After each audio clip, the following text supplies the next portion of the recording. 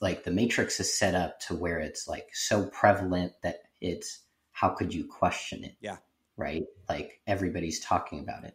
And the thing is we millennials more than anybody, we're super community oriented. And so our primary like sources of confidence and information is our friends and family.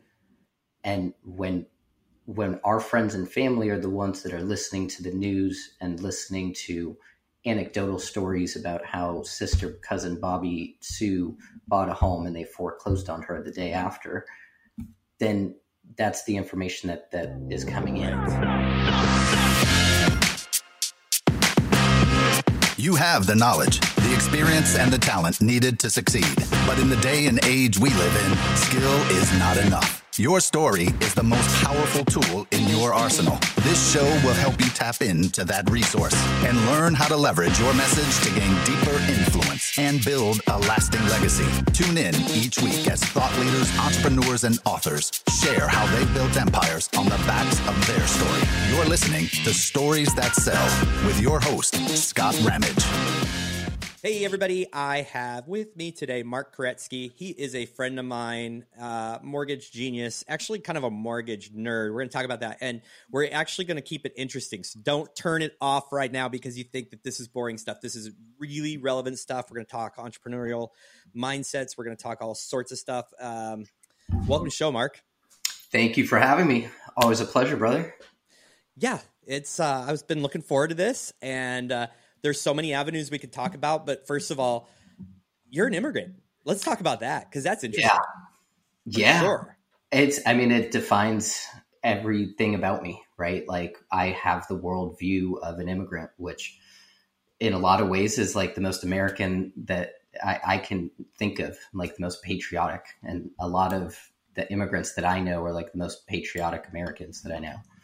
I like that. And so it's not just an immigrant. I was born in Russia, of all places, with everything going on in the world. I technically was a Jewish refugee to America. That was like our actual immigration status. My grandpa, he was an orphan from Ukraine, of all places, especially going on with everything going on right now. And he was an orphan because of the Nazis' storm through Ukraine. And so he actually moved to an orphanage in Moscow, and that's kind of where we came out from. And so I have a lot of different things there's a lot of different things like Scott, you and I were talking about off air that we could go in. There's a lot we can talk about within that.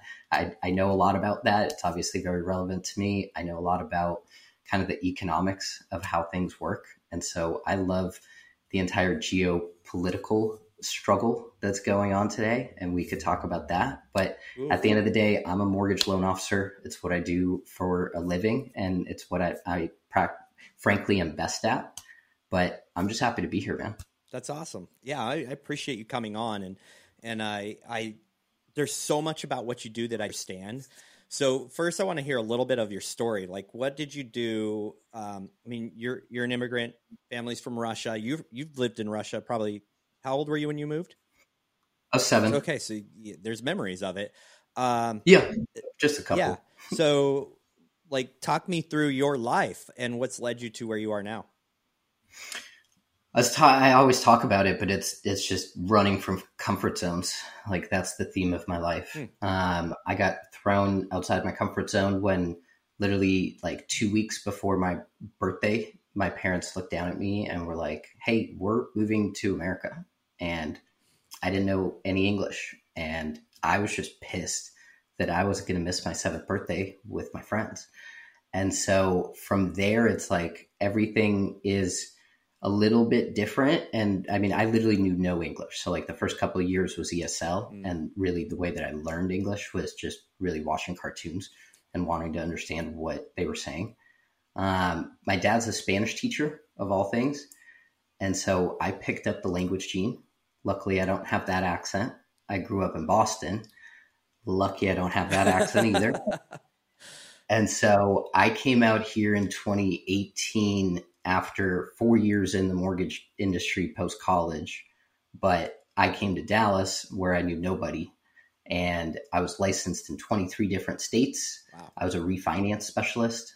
So really, like, I got a real firsthand look at the average American life and their debt and their mortgage and their credit card debt and their actual spending habits, and really helped create strategies for them to maximize their cash flow. But I'd never helped anybody purchase a home. And I came out here in 2018, was like, I'm going to be a self-sourced, purchase-focused mortgage originator. I'd done one purchase transaction. It was for a former coworker who left the mortgage industry, joined his father's company, and he worked with a Redfin agent who I never spoke with. So I came out here, I had spoken with 0 real estate agents. I had 0 connections. And I was just like young, dumb, and had enough money in the bank to say, like, you can do this. And then from there, really just fell forward. And that's kind of my life. That's really the theme of it. It's really interesting. You just kind of hit a nerve. Like, you literally understand what real America lives like. Like, you know their debt, you know their credit card debt. Like, that's got to be pretty interesting, that inside view of where most people actually are in their life. Because we all have this perception that, oh, that person's doing really well. We don't know what debt they have. We don't know. Has that been really interesting to you, seeing like a microscope into somebody's life? It's super interesting and it's fascinating. And the reality is we don't get taught how to budget. And the reality is none of us have budgets. Like, it's taken me probably 6 years out of the 8 that I've been in it to really budget myself. But what we see everything. But what I saw and what really resonated with me after my first couple of years was seeing the difference between the haves and the have-nots. And really just seeing, I was working specifically within the military community doing VA financing. And so seeing the lieutenants with the military pensions and the Social Security and the combat pay, and then still being able to make a living post enlistment, and then seeing somebody that somehow didn't qualify for VA disability and they don't get a Social Security and their pension is $150 a month, and for them to keep their VA disability, they can't get a job. Wow. And so we see literally everything, right? But we also see a lot of the trends before the news picks them up, right? And so some of the best information points for anybody listening is their local plugged in originator. It doesn't have to be me here in Dallas. I can connect you with somebody locally, but we are the boots on the ground, and we see the economics, the mortgage-backed security trading, and how all of that comes into play. And so there's a lot of different requirements and characteristics that have to come together for somebody to be a successful loan officer. Wow. It's just so fascinating to me because it's so outside of anything I've ever thought of. Like, I've never put a minute of thought into it. I'd be horrible at your job. And that's why we do what we do, right? We're good at what we do, and we leave the rest to the people that are good at it. There's just so much. There's so much to buying a home that really just opens up. It's like a can opener, and you're just like, whoop, here you go, look. And I've been through that process, of course, multiple times, and it's always interesting. But when I look at the stats, the average American is this much money in debt, or they have this much credit card debt. I'm like, what, really? Is that really true? And so is that really true? I mean, so I have a love-hate relationship with statistics and data, but I really just have a hate relationship with all the headlines out there. Mm-hmm. And so I don't know exactly what you're referring to, so I can't comment on that specifically. But whatever you think it is, I would argue the reality is that it's worse. Wow. And so it's what we see right now that's going on for you, for watching right now in 2022, inflation really hurts. But it hurts the lower income, it hurts the middle income, And the high income is completely unaffected by it because it knows how to actually take that income and put it into assets. And all of those are going up in actual prices. Right. Not the stock market. It's actually doing pretty well relative to where it should be. But the actual concrete assets, that's the most American thing out there. That's really where my passion comes in for this. Yeah. I guess to take a couple of steps back, like I saw my parents buy their first home. That first home took us out of just outside the inner city to a really good school district where I had to catch up 2.5 years just to be able to like be on track. Right. And that's the home that even the Northeast was hit a lot harder than us here in Texas after 2008. But I graduated in 2010, which was the worst of it, really, for all of us, even here in Texas. And so they still walked away with $60,000. What I didn't know is they used down payment assistance to actually be able to afford it. And so I work primarily with first-time homebuyers because that's where my passion is actually helping the average American go beyond the noise that's out there. It's not just bad today. It's always been bad. Yeah. They've been telling us you shouldn't buy a house since 2008, and especially since like 2015. Yep.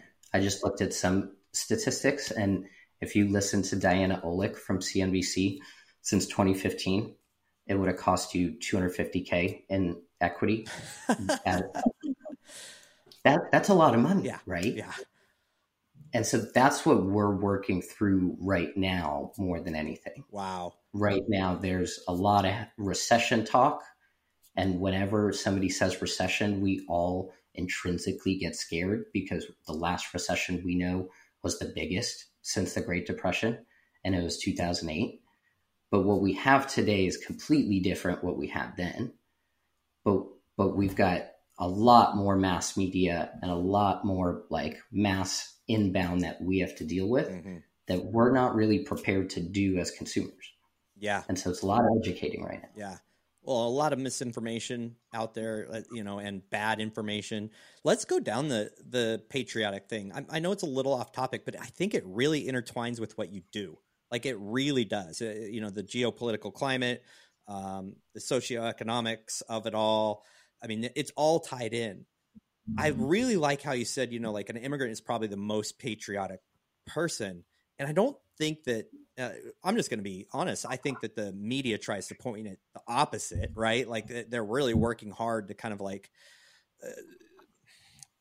Most immigrants come here and they immediately, they allow themselves to assimilate. Yeah. Yeah. That is the beauty of the melting pot. Yeah. We are the beacon for the world, and people come here and they accept the fact that when you come here, you become an American. And so they want to be an American. Yeah. And so to be an American, we have our cultural norms and what we do, right? And so we just assimilate. How does that transfer, in your opinion? I mean, I know how does that transfer to illegal immigrants? And this might be a little political. I don't care. What do you feel about, do you think they have that same feeling because the process is different? I think deep down, most of them are ashamed of it in one way or another. Yeah. Because I mean, I know of plenty of, being in Texas, plenty of illegal immigrants that have gotten themselves on the path, and they are grateful for it. Yeah. It's a really rough subject because it's, at the end of the day, like, we have the way that we got here was by going through the system, right? And so any immigrant that got here through the system is going to say, in reality, we had to wait years for that. We had to do we drove from Boston to New York for our citizenship test. We showed up to immigration and they're like, who are you guys? We don't have any record of you. Jeez. Because they lost their paperwork. Yeah. Imagine the nerves my parents felt. Like, I'm a little kid still at the time. Right. Like, I don't know any better. I'm just we drove to New York. Cool. Yeah. And you've got... No, that's why we drove to New York, is to be told we don't have any record of you, even though they called us it. Wow. Right. Yeah. And so you take a lot, you honor the fact that this is the freest country on earth, and you have every proof from your past life of every reason why the rest of the world doesn't experience what we have, the opportunity that we have. Yeah. And so you go out there and you have all of this opportunity now. You have the ability to actually make a difference, create a legacy, and you immediately, like, what's not to love about that? And from there, you put your head down. And that's why you look around, most immigrants, they're not in the bottom incomes, right? Right. It's because they gathered skills that were marketable, that were valuable to the marketplace, and they put their head down. They went to work so that they could create a family and a legacy. Yeah. Yeah.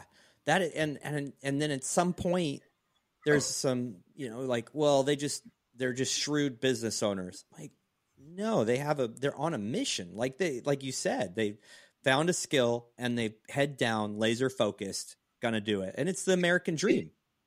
My grandpa was an orphan. Yeah. I own a home at 30 years old. Right. That's opportunity. Right? Like, yeah. It's what we have here is unlike anywhere else. And it feels like, as an immigrant, it feels like I'm disrespecting my forefathers if I don't maximize the opportunity I have. I love that outlook. I love it. And I think I don't think it's lost on immigrants. I'm wondering if it's lost on the rest of the U.S. It is.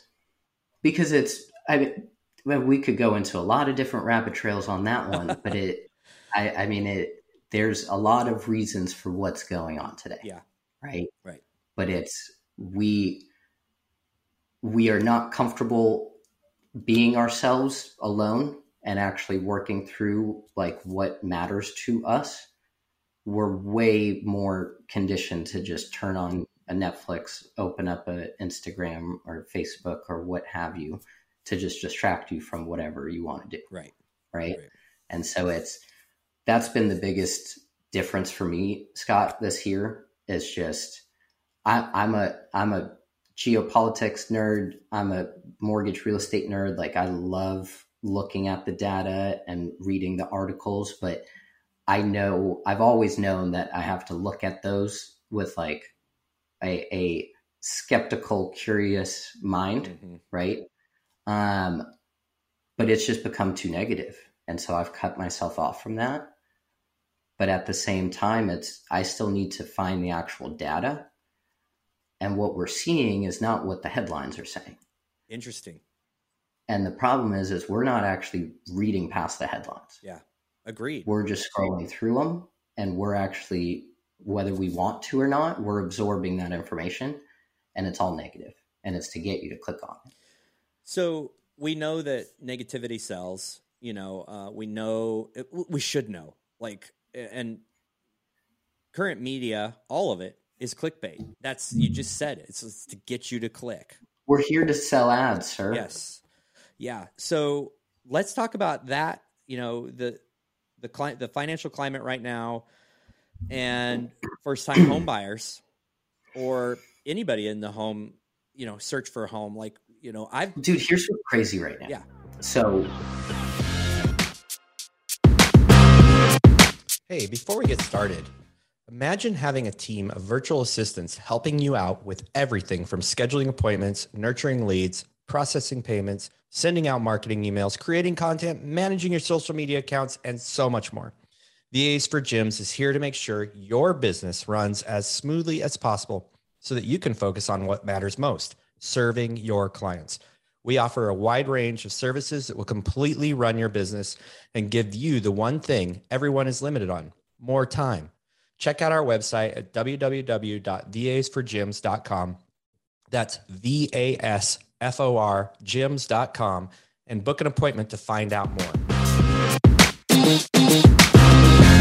In reality, like, when you really look at it, affordability is relatively unaffordable relative to the last couple of years.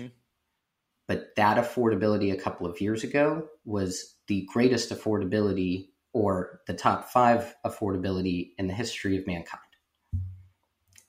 With our income level increases from last year and the year before, we're actually we're just a little bit less affordable in reality. And so a lot of people have taken steps back from the market. I know so many people that lost faith in it because they had gotten more than 10 offers rejected, which is like, that's debilitating. It is. Right? Like, that is demoralizing. But they still haven't bought a home, but they haven't jumped back in to the market. And then I have a couple here and there that have jumped back in because they've seen like, oh, there's actually a lot more options out there. I don't have to pay or offer 35 grand, 50 grand, 100 grand, pull my pants down, order you a buffalo chicken dinner just to get your offer accepted. Right. And so now we're seeing all of these deals getting put together for these buyers that are actually moving against the crowd.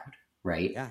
And so in reality, we see today on the ground the difference of somebody following the crowd, continuing to rent, continuing to spend more and more each month or each year just to have nothing to show for it at the end of the day, other than a fight to get your security deposit back because they always want to keep it. And then we see the buyers that are jumping back in, getting into homes below what they're appraising for, getting sellers to pay their closing costs, getting sellers to pay for their interest rate buy downs, doing everything they want. And these sellers are bending backwards because they don't have anybody else to like wait for. And like, they've got to sell a house, right? But if we actually followed the fundamentals continue to point to more and more and more competition and demand in housing over the next 5 years. And a lot of that comes down to demographics. So millennials, which I am like in the middle of, right? So I'm 30, like the oldest millennials are like a little bit over 40. The youngest are just like 25, 26. We're the biggest generation since the baby boomers. Right. We were at home or just out of college or in college at that last recession that we talked about earlier. We've delayed putting or buying homes to the point where the average age of a first-time home buyer is 33 years old. Way up. Every year over the last 4 years, we've had more 33-year-olds every year than the year before as a demographic in the US. And over the next 3 years, we continue to have the same thing projected to happen. And so we just have more and more housing demand coming than we've ever had since the baby boomers. And when the baby boomers were around, that's where we had the first suburban sprawl, right? And so we're really looking at what the reality is we need like a revolution in home building and how we actually go into looking at what we're ultimately talking about, which is shelter, and the fact that the cost of that shelter, whether it's renting or owning, is just going to continue going up because we just do not have enough to meet what we need today. Never mind the immigrants that are coming in here, both legally and illegally, like we talked about earlier. Yeah. So what you're saying really simply is even though interest rates are high, now's the time to buy. I really think it is because interest rates are going to come down, but that's when everybody's going to jump back in. Well, can't you refinance at that point? I mean, sure, you're going to pay a higher interest rate now, but you're going to... Absolutely. Yeah. Okay. All right. Well, you can make money in real estate. So over the last couple of years, so in Texas, on average, home appreciation doesn't go above 3%. Yeah. With 3% home appreciation, you can make a lot of money in real estate. Mm-hmm. You can make a lot of money in real estate with 0% appreciation, with 1% appreciation, if you know how to do it correctly. But you're absolutely right. Even if you're doing a 30-year mortgage, you're not doing a 30-year mortgage. The average American isn't staying in their home more than 5 years. So you're not going to stay in your loan more than 5 years. Right. And so you're not going to stay, even if you stay in the home, you're certainly not going to stay in the loan more than 3 years, really. And so we're projecting rates to come down as we officially enter into recession in 2023. And ultimately what the Fed is really doing is They're trying to suck up as much money as they can and raise rates up enough to when we do hit the recession, they've got their feathers back. They've got their bullets back on what they can do to pull us out of recession. And so when you look back through all of the recessions, what happens? Interest rates come down. And it's because of inflation in reality. During recessions, they're deflationary times, right? And that's where rates really come down. This is fascinating. Fascinating because let's use me as an example of making bad decisions on homes. And maybe I haven't, but, sold my home in Oregon, moved here 8 years ago. And I don't want to tell you the numbers. Yeah. They're shocked. Waiting for the right market to be in place. And then I'm like, I can run those numbers for you, but I don't want to know what loss I've had. Because so let's run through it just briefly. So how much would you say on average you're paying a month over the 8 years? 26.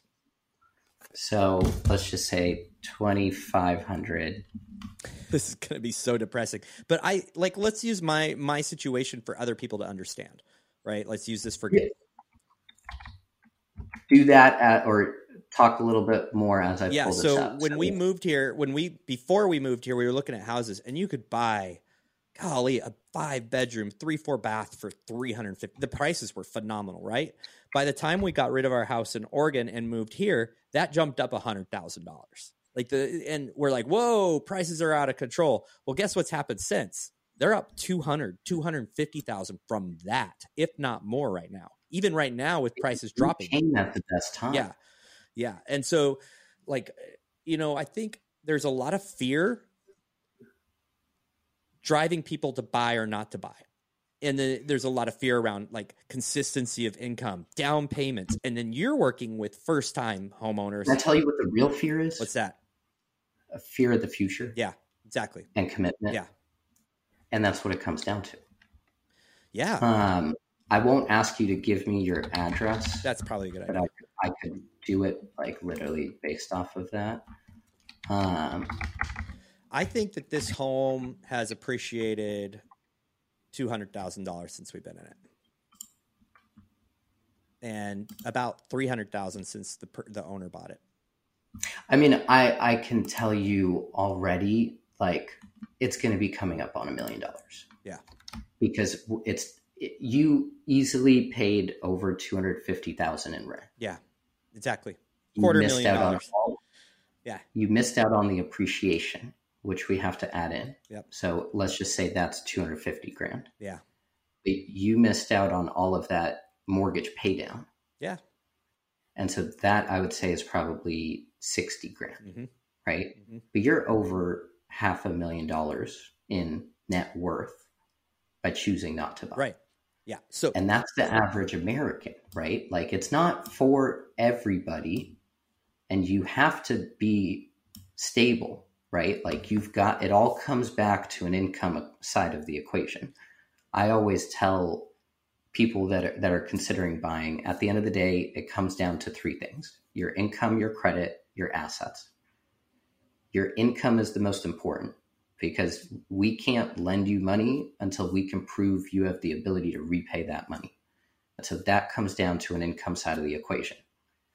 Also, when somebody's making the income, they've got the money to pay their debt and to save money, right? And so it always comes back down to an income side of the equation. And so whenever somebody can't qualify, or they can't qualify for enough, yeah, we've got to look at their budget. But a lot of the conversation, Scott, that we're having is so what are your hobbies? What do you like doing? Can we monetize that? Mm-hmm. How do we create some additional income here and there that we can help go from where you are today to where you want to go? It may be to buy your first home today, maybe to buy your next home tomorrow, but I have the ability to work through problems with you and then also connect you with the very best of the best that can actually professionally tailor a plan for you.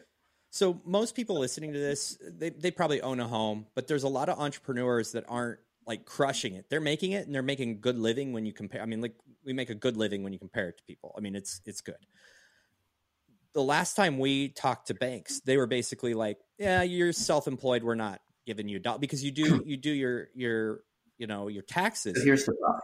Here's the problem. And it's a massive problem. When somebody's an employee, we're looking at their income based off of gross income. Mm-hmm.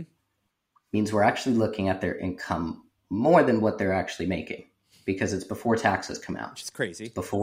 It's before insurance comes out. Wow. Before 401k comes out. Wow. We're not looking at their actual income. So there's a problem right there, right? Mm-hmm.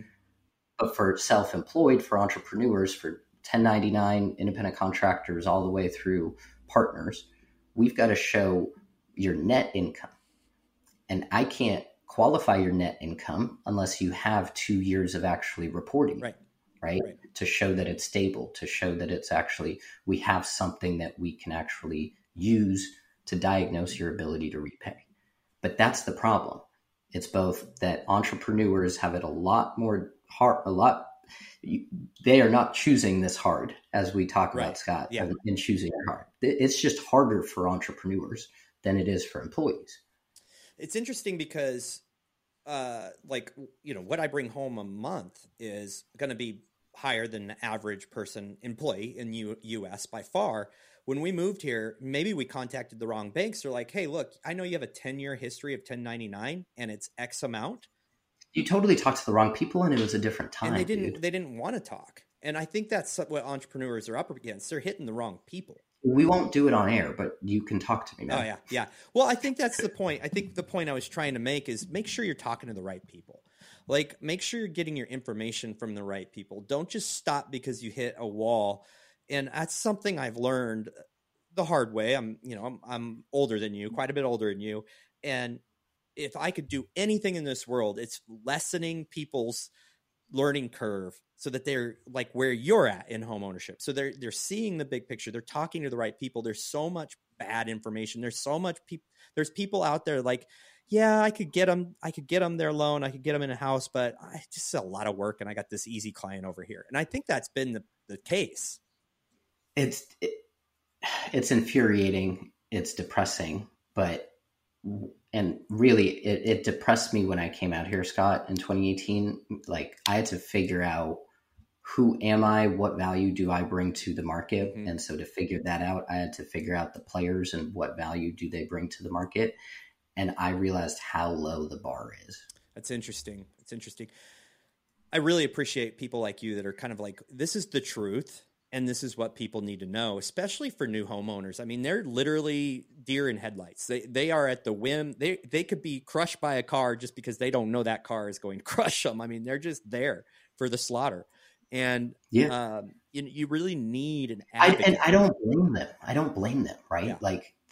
Like the Matrix is set up to where it's like so prevalent that it's, how could you question it? Yeah.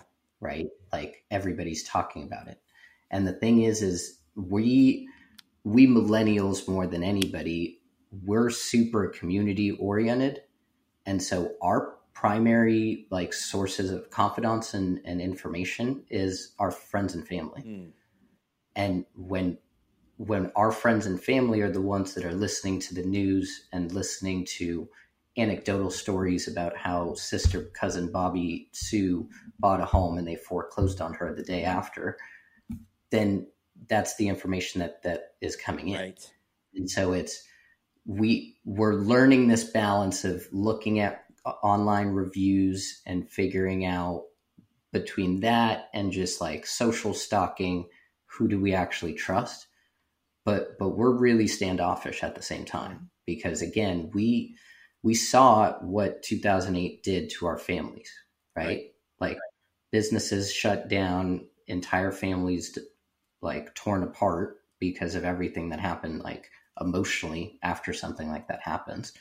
And so we're always looking out for that.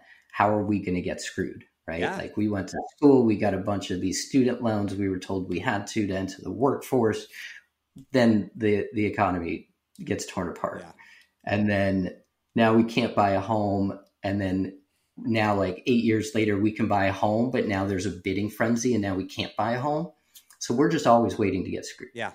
I don't know if that's just me, the immigrant millennial that's just always waiting to, but I think it's all of it. Yeah, I mean, I can relate to some of that. I sold a home after 2008. I sold a home to move to Texas, and we put it on the market, and the market just went so downhill so fast that we eventually decided to sell it for over $150,000 loss because of the market. And hey, we paid that price because we wanted to relocate. It was important to us to relocate.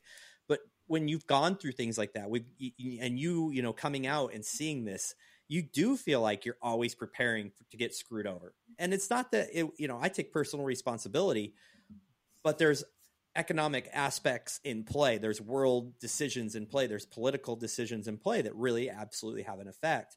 And I think the biggest takeaway here is like, look, there's opportunity in every economy. And I think right now there's a lot of opportunity in home ownership. There's so much opportunity in home ownership because all the fundamentals are strong for home ownership. Yeah. So let's shift a little bit, totally off topic. You're entering, I think, phase 2 of 75 hard. Yeah. And I did phase 1 for 152 days straight. So I never chose to do phase 2. You're a glutton for punishment. Yep. My God. But then it just became habit. It was just normal. So let's talk about why that matters to you as a business owner in the last few minutes that we have. Well, dude, it's so weird. It's like, I guess based on everything that I know with what we talked about earlier, with the politics, the geopolitics, the economics, everything coming together, it's like I can sense when things are coming. And so literally I knew the mortgage business was going to get a lot harder. And I subconsciously was like, you need to get a lot harder so that you can weather the storm and you can be the pillar for everybody else. Yeah. And that literally happened at the perfect time because the day I decided I was going to do it, I found out, or I was starting on Monday and I committed to doing it on Friday. Half of my market left. Oof. And the other half got fired. Wow. And so I was left from 40 plus people to 4. Wow. And so now it's I'm the oldest. I'm the one that's the most experienced, that has all of the relationships. I need to be the one there to rally the troops here. And that literally all happened at the same time. Wow. Yeah. But 75 hard, man, and just the entire challenge and mindset and live hard, which I swore I wouldn't do. Yeah, I know. In 2019, when Andy Frisella rolled it out, I told myself, listen, you know how important the things you say to yourself are, but at the same time, you don't have the discipline to do this. Oh, wow. And you don't want to start it and fail it because that's going to push you back further. Mm-hmm. And all of a sudden, COVID came, and then I looked around and I saw so many people having gone through it. And I was at the gym on Friday and my trainer was like, hey, a bunch of us are starting 75 hard on Monday. You want to do it? I just looked up and was like, yep. Wow. Yeah. Yeah. And then it was just, this is going to be the hardest thing you've ever done, but this is good. This is the exact right thing that you need right now. I remember go ahead. Part of my problem is I became all business, right? I had stopped actually having any sort of physical activity, doing things that I love doing. I'm an athletic, energetic person. I need to be out and doing stuff. And I was sedimentary, just doing mortgages, head down, helping people, really just focused on building my business. And so I could feel, without actually knowing it at the time, my spirit dying, and it just wanting to do the things that I love doing, and being you're not doing it. You're not doing it. And so it freed me to be able to actually pursue what I love doing while actually giving me energy to do the things in business, because of that scarcity now in time, both crushed, but also reaffirmed that the amount of time I give myself to do any sort of work, which is usually problem solving, that's how long the problem's going to take. Yeah. And so now it's just micro bursts of massive activity and gaining a lot of traction from it. I think there's so much, like I had a hate for 75 hard after I did it, just because it's like, not everybody should be doing this just to be doing it. Like people took it. I think a lot of people kind of took it in the wrong direction, and there was this big drive, and I'm like, no, this is about discipline. It's about pushing yourself to a place that you didn't know you could go. And I tell everybody, you should definitely do it once and you should get through it. Now, I remember seeing a post from you. What's crazy is I haven't had a drink still. Yeah. Well, and that's the thing. It really pushes some great habits into force. I don't need it. Yeah. I don't I go to real estate events and like I was always like that social drinker. Right. Yeah. And spent a lot of money drinking and made a lot of bad decisions and had a lot of rough mornings. Yeah. And now it's like I can go to these events. I'm even more entertaining and fun. And like I remember everything that I do and like the fun that we have. And then I can wake up and I'm like ready to go. Yeah. Right. Yeah. I remember a post or you made a message. You're like, it's 9:00. You were sick. I just took my NyQuil and I forgot I have to get outside for 45 minutes.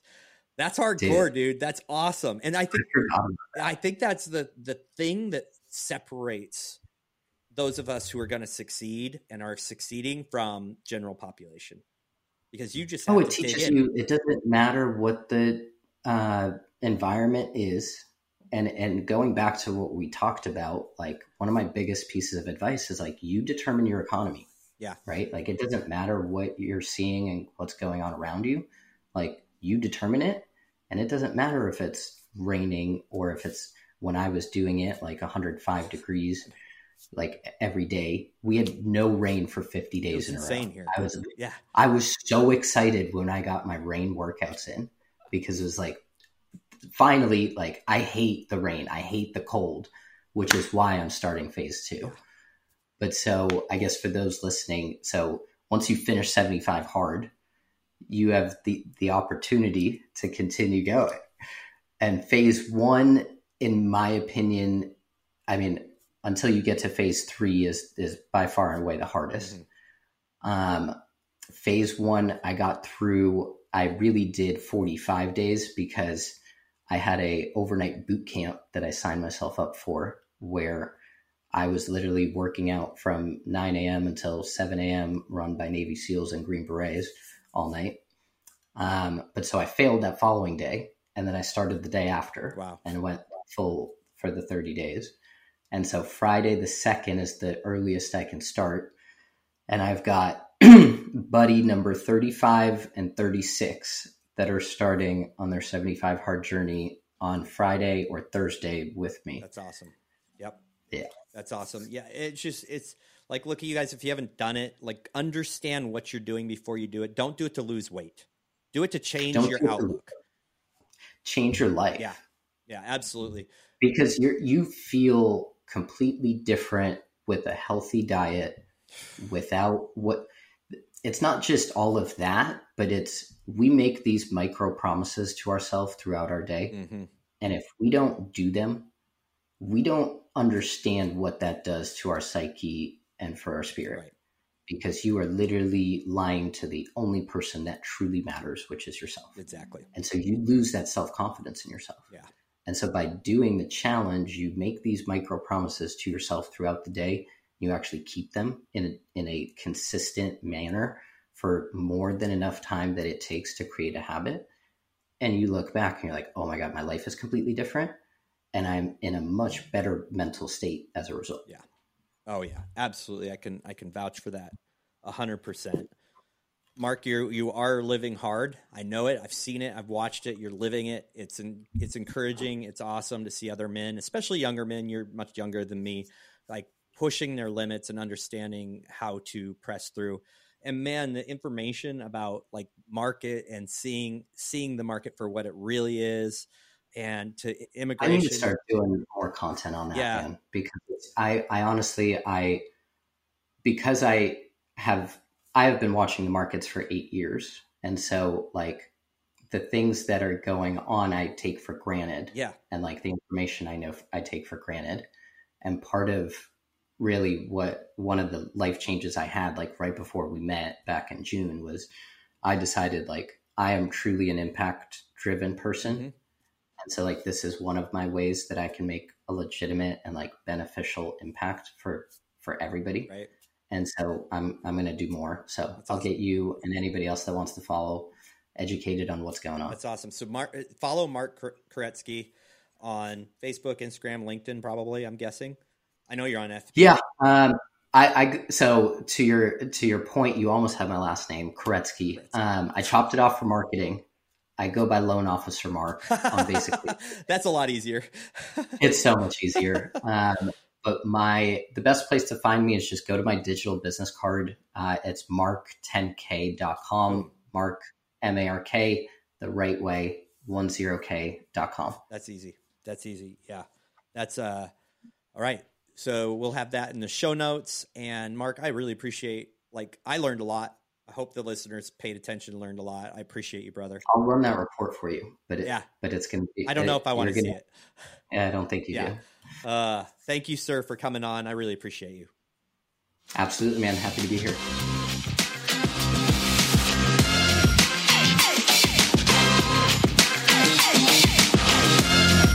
Thank you for listening to the Stories That Sell podcast. If you appreciated the content on the show, be sure to leave a rating and review and subscribe to hear interviews with incredible guests each and every week.